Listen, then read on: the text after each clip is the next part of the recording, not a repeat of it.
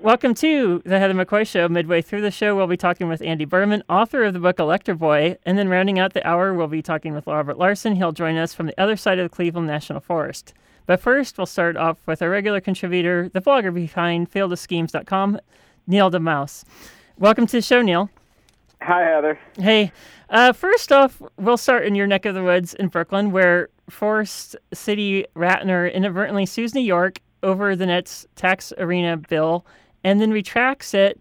I'm not sure. I don't understand whether the whole debacle. How does this work? Oh, how long is this show?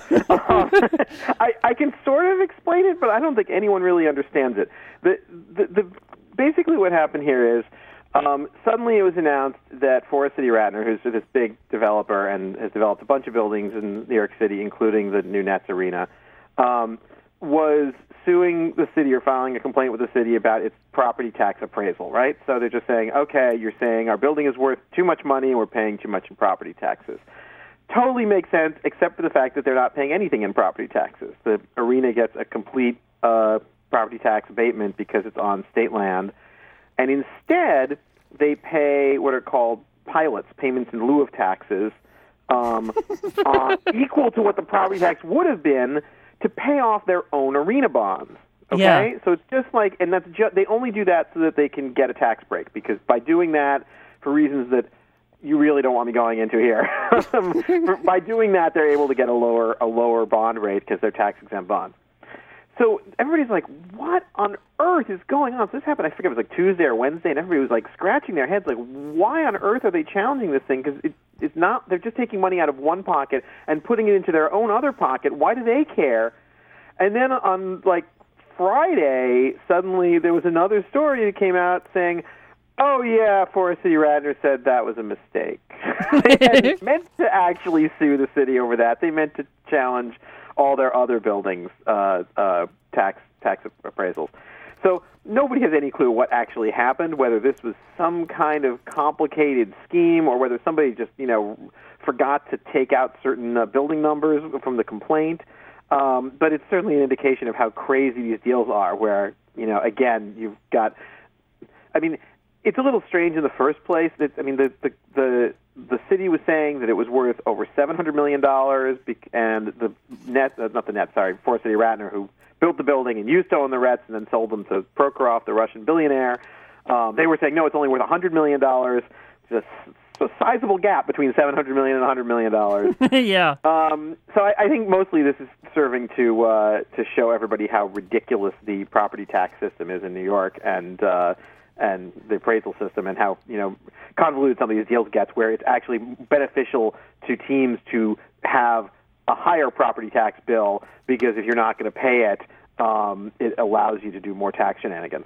Yeah. So is this common to get an agreement from the city to forego collecting property taxes on the arena and instead just make payment on the bonds? All the time. The bond part is kind of new. The not paying taxes part is incredibly common, and it's why you always see the city or state or county or whoever owning the building. The team owner will always say, you don't understand, you're getting a wonderful asset. You get to own the building.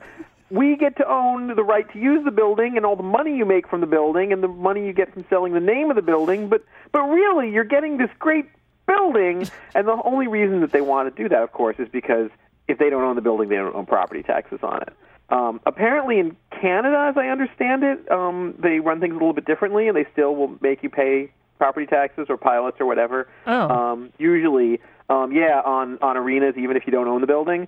But in the U.S., they let teams get away with that all the time. The tax thing is this bizarre invention that I believe was first used by the Yankees and the Mets when they built their stadiums, and the IRS has cracked down on it marginally since then. So it still exists, but it's not as lucrative. But the Nets snuck in under the gun when they were got grandfathered in when the IRS changed their rules. Yeah, in Toronto this week, the CFL commissioner complained about the Skydome being too big for regular season games, but great for big events like the Grey Cup. No word yet if the Blue Jays want to build this new stadium as well. But when the Blue Jays first moved in Skydome, they were a bit worried it was a bit too big. And since Skydome is the last stadium from the 70s with the donut multi-purpose era built for both the Argonauts and the Blue Jays, shouldn't we be surprised that it took this long to get this demand out? Well, it's from the 80s. The Skydome opened in 89, so it is the last sort of concrete donut one that's shared by baseball and football. I've been wondering for a while now whether the Blue Jays and the Argonauts were going to start asking for new stadiums, because it is one of the older, newer stadiums. The one thing I think that kept it from happening is that Rogers Communications, which owns the Blue Jays, actually bought Skydome for 50 cents Canadian or something like that. It was some tiny amount of money. So they now control the building and they don't have to pay for it because the debt all stayed with the province. So I think that made them a little bit happier, but I would not be surprised if in the next 3 to 5 years you hear the Blue Jays talking about wanting a new stadium, because Skydome pioneered so many things. It was the first, building it was the first real mall park. It was the first one to have a ton of shopping there, and a Hard Rock Cafe and a hotel, and it's, just has all this stuff jammed in there. But, it in terms of design and in terms of amenities, I guess, it's, of a previous generation now. That doesn't mean it's unusable, but it means that it's certainly, the Blue Jays would rather have a new place if they could get away with it and not have to pay for it. So it is Canada, and Canada is much, much less willing to throw money around than the U.S. is, although obviously we have seen some instances lately where that's not the case. So I don't know how quickly something will happen, but yeah, since the building is coming up on 25 years old, I think I wouldn't be surprised, let's just put it that way, to hear them start talking about it, especially if the Argonauts are talking about their own place, and the Blue Jays will say, well, as long as you're building one stadium, you guys just will build two, right? Yeah. It worked in Kansas City. Yeah. Yeah. Oh, absolutely. Yeah. But I love the idea that announcing at the Grey Cup, right, which is being held at Skydome because it's so big, announcing, oh yeah, this place is really too big for regular season football. Well, is it too big for regular season football because the audience is getting fractured so much in the sports world? Yeah, or, there's all sorts of arguments. I haven't really looked at the CFL attendance lately, but, sports attendance in general is very soft right now just because people would rather stay home and watch on TV, especially when the prices of tickets are so high.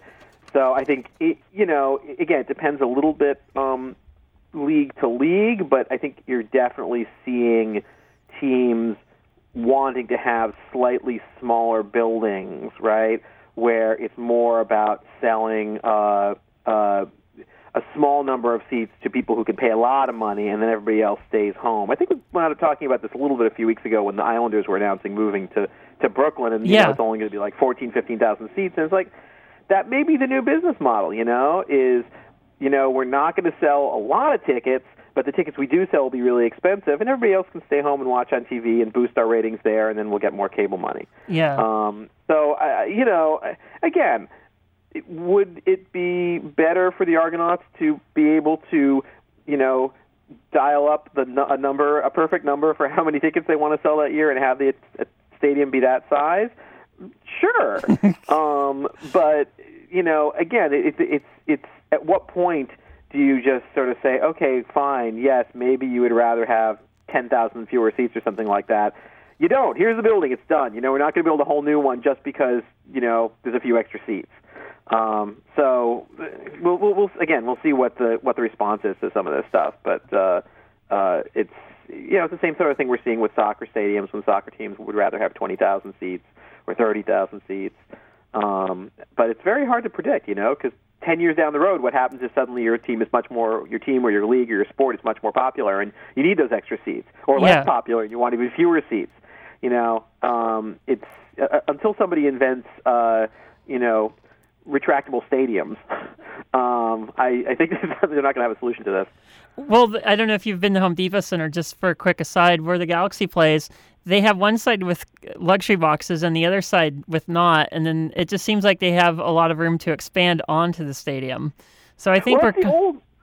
Oh, I'm sorry, what? Yeah, I was going to say that's the old model, right? I mean, when they first started building steel baseball stadiums in the early 20th century, the idea was you wouldn't build, Yankee Stadium, right, held like 57,000. I think at one point it was like close to 70,000 before they realized that modern people have butts a little bit larger than the seats they had and had to redo it.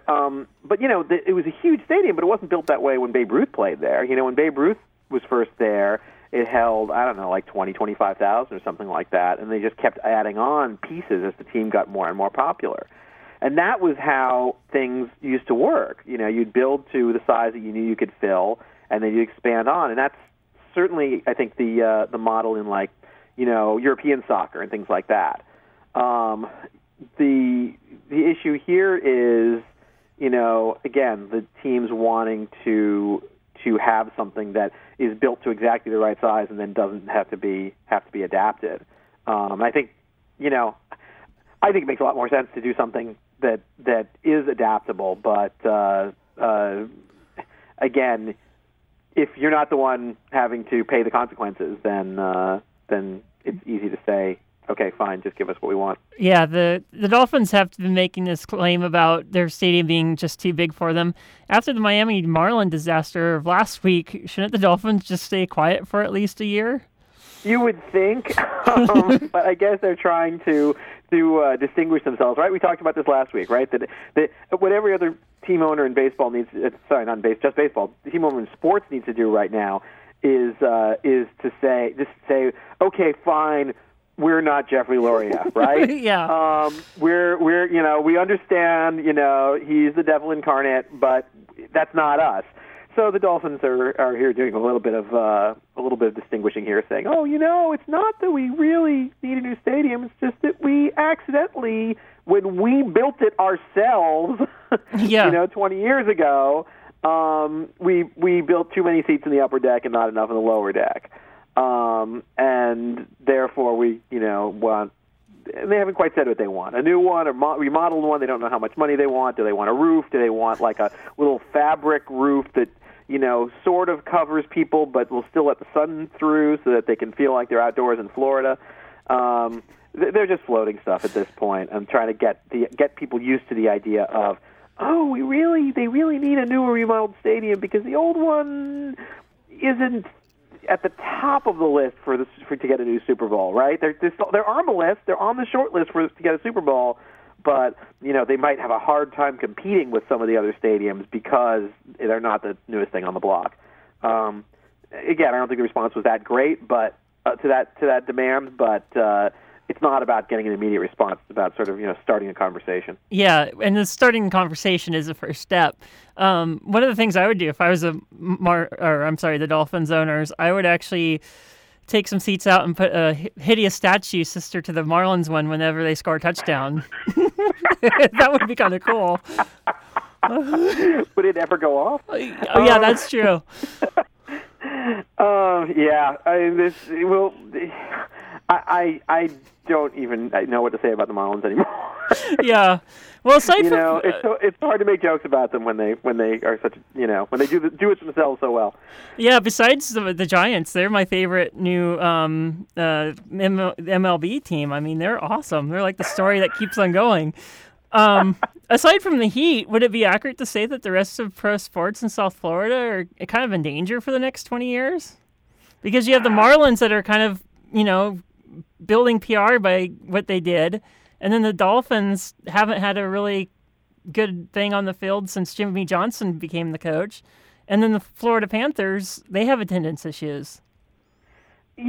Sports in Florida is not an easy sell. I think you've got a lot of people who'd rather be on the beach, and you have a lot of people who are, older and would rather not leave the house and would rather watch on TV. It's just not a fantastic, despite the market size, it's not a fantastic market.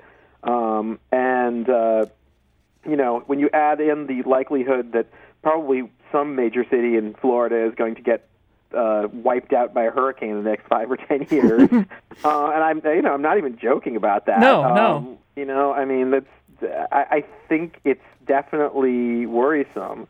But it's still probably better than playing in depending on what sport, playing in Charlotte or Kansas City or someplace like that. So they'll try and make a go of it. And again, it's not like any of these teams are probably losing a lot of money. I mean, the Marlins aren't losing money. Marlins are doing great. Yeah. Yeah. Some people tune in on TV and they get revenue sharing checks and they don't pay anybody anything. And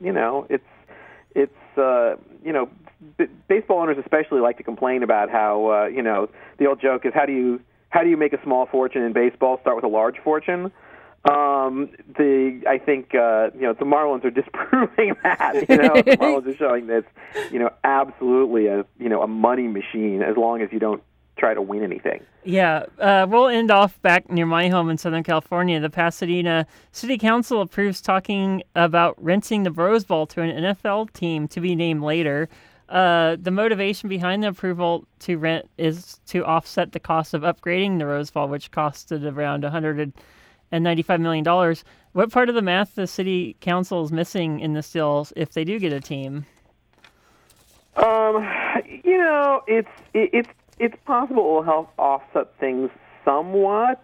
The two problems are, I think they're overestimating how much they think they're going to make, and then they're underestimating how much it's going to cost. They're saying, I forget what it was. It was like $5 to $10 million a year. They were thinking in terms of rent, and maybe they could get that. But first of all, there has to be a team that wants to move to LA and accept that stadium deal that is still sort of hanging out there and is not that lucrative because the team would have to put up a lot of money. So then you'd be saying to them, okay, you can move here right now to the Rose Bowl, which isn't, this great modern new stadium that's going to get built wherever it is in the LA area. But you have to pay us like $10 million a year rent. And, is the team really going to jump at that? Or are they going to go back to the, Coliseum or someplace and say, okay, will you give us a better deal? I mean, it's only a couple years. Doesn't really matter where they play. Yeah. It's a little bit, and what if it's the Chargers, right? The Chargers don't care. The Chargers aren't going to be all excited about moving to the Rose Bowl to get a jump into the LA market as opposed to playing in San Diego a couple more years.